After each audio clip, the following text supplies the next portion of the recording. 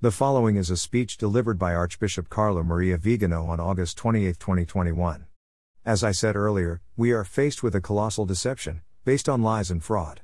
This deception starts from the premise that the justifications put forward by the authorities in support of their actions are sincere. More simply, the mistake consists in believing that the rulers are honest and in assuming that they do not lie to us. So we persist in finding more or less plausible justifications, with the sole purpose of not recognizing that we are the object of a conspiracy plan to the smallest detail. And while we try to rationally explain irrational behavior, while we attribute logic to the illogical actions of those who govern us, cognitive dissonance leads us to close our eyes to reality and to believe the most shameless lies.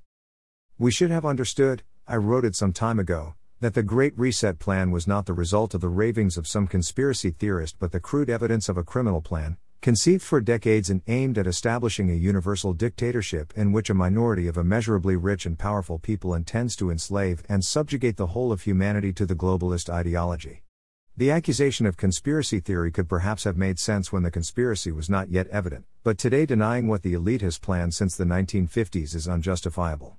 What Kalergi, the Rothschild, the Rockefellers, Klaus Schwab, Jacques Attali and Bill Gates have been saying since World War II has been published in books and newspapers, commented on and taken up by international bodies and foundations, made up precisely by parties and government majorities. The United States of Europe, uncontrolled immigration, the reduction of wages, the cancellation of trade union guarantees, the renunciation of national sovereignty, the single currency, the control of citizens under the pretext of a pandemic, and the reduction of the population through the use of vaccines with new technologies are not recent inventions, but the result of a planned, organized and coordinated action, an action that clearly shows itself perfectly adhering to a single script under a single direction.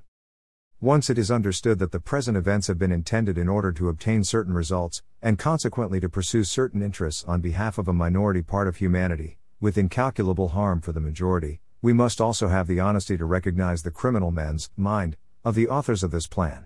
This criminal design also makes us understand the fraud perpetrated by civil authority in presenting certain measures as an unavoidable response to unpredictable events, when the events have been artfully created and magnified with the sole purpose of legitimizing a revolution, which Schwab identifies as the Fourth Industrial Revolution, intended by the elite to the detriment of all humanity. The enslavement of authority is on the other hand the result of a process that began even earlier, with the French Revolution, and which made the political class the servant not of God, whose lordship it disdainfully disregards, nor of the sovereign people, which it despises and uses only to legitimize itself, but of the economic and financial potentates, of the international oligarchy of bankers and usurers, of multinationals and pharmaceutical companies.